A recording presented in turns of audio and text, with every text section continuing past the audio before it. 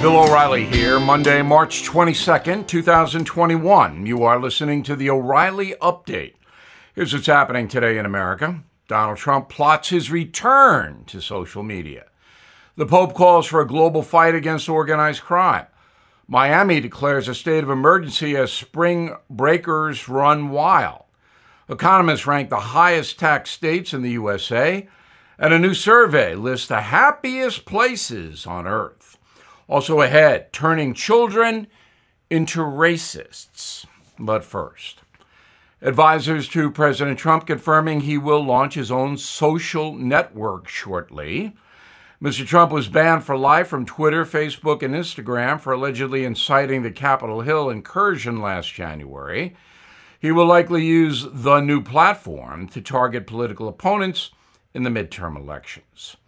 Pope Francis urging the faithful to fight against groups like the mafia, saying criminals around the world are exploiting the pandemic. Gangsters in Europe are selling COVID vaccine on the black market.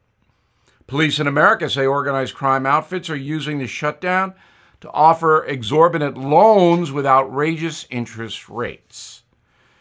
City of Miami Beach imposing an emergency curfew between 8 p.m. and 6 a.m. after thousands of crazed partiers overwhelmed police and trashed local businesses. Dozens were detained for fighting, stealing, violating the town's mask mandate. No pedestrians will be allowed on the streets of Miami Beach during the curfew. USA Today revealing the most taxed states in the country. Surprisingly, Kansas comes in fifth. Its government there takes about 14% of incomes. Next, Pennsylvania, followed by New York and Connecticut. The worst place in America for your wallet, Illinois. Folks there pay an average of $10,000 a year on top of federal taxes. And Illinois is still broke. New study from the United Nations ranks the happiest places on the planet. Despite the shutdown, European nations occupy 9 of the 10 top spots. Finland coming in at number 1. The USA drops to 19. Happiness factors include personal finances, job opportunities, and access to health care. I have been to Finland. They may be happy over there, but they're also cold. Very cold. In a moment, teaching kids to be racist. Right back. Everything is expensive these days, you know that. The government is printing trillions of dollars and consumer prices higher than ever. If the government continues its printing and spending, the dollar could continue its free fall and lose its coveted role as the world reserve currency. Let's hope that doesn't happen. But there are a few things you can do right now. American Hartford Gold can show you how to protect your money, your retirement, your hard-earned savings against inflation by helping you diversify a portion of your portfolio into physical gold and silver. Start with a short phone call, and they can have physical gold and silver delivered right to your door or put inside your 401k or IRA. So please call or text them right now. Tell them Bill O'Reilly sent you. Call 877-444-GOLD, 877-444-GOLD, or text GOLD to 65532. Again, that's 877-444-GOLD, or text GOLD to 65532. Time now for the O'Reilly Update message of the day, turning children into racists. Imagine you are a third grader in the Wake County, North Carolina School District, the largest in the state. All around you are kids of different ethnicities and colors. Your parents say you're in school to learn things that will help you in later life. But there is something very wrong in your school. Because you're just 9 years old, you may not fully understand what is being presented to you, at least by some teachers.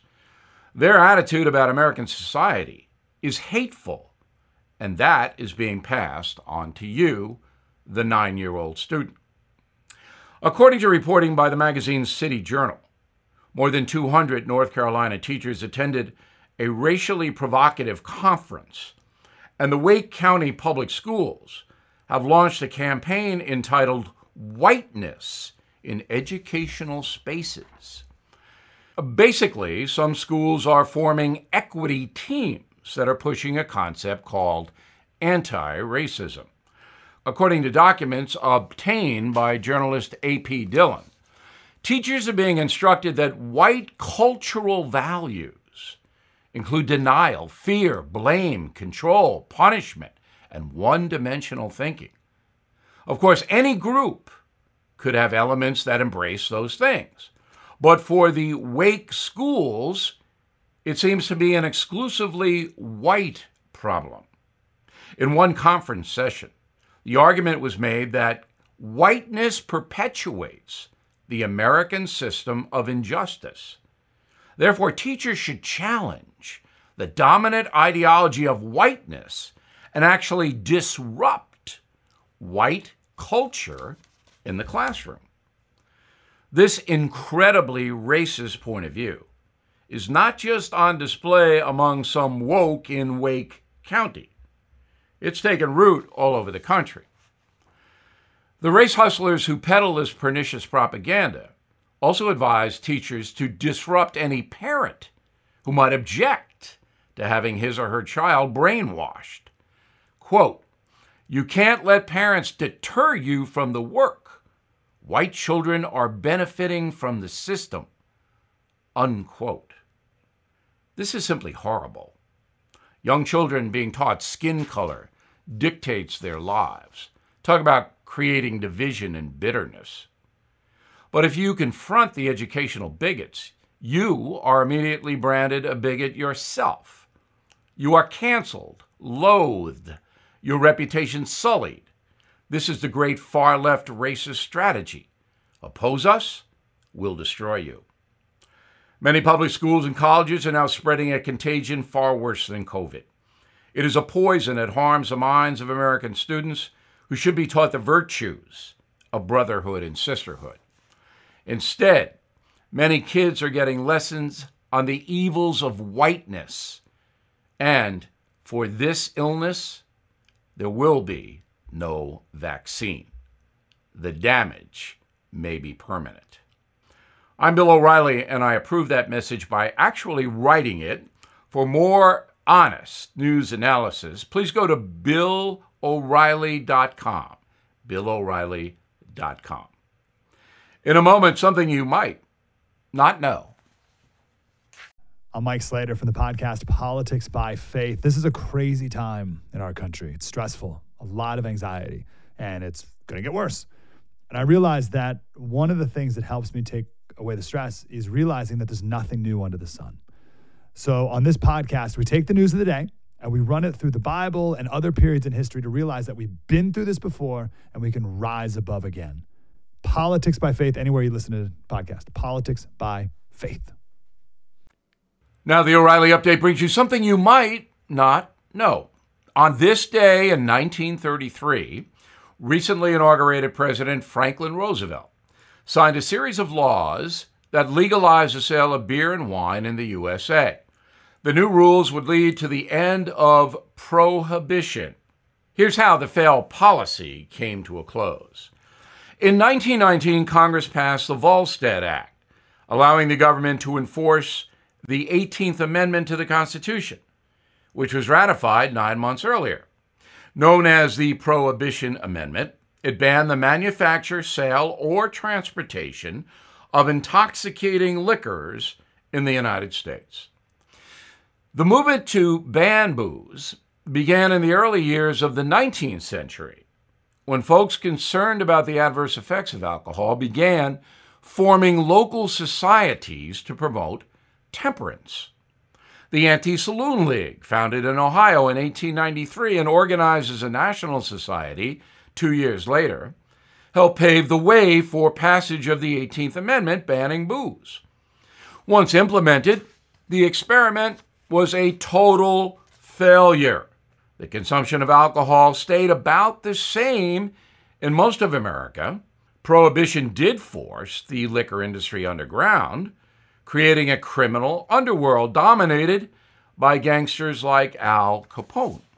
Also, thousands got sick or even died from bathtub gin and other concoctions made in people's basements.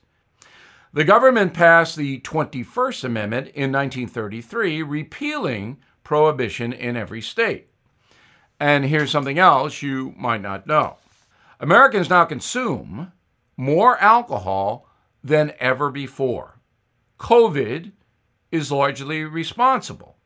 Recent poll from Gallup shows 65% of American adults now consider themselves regular drinkers.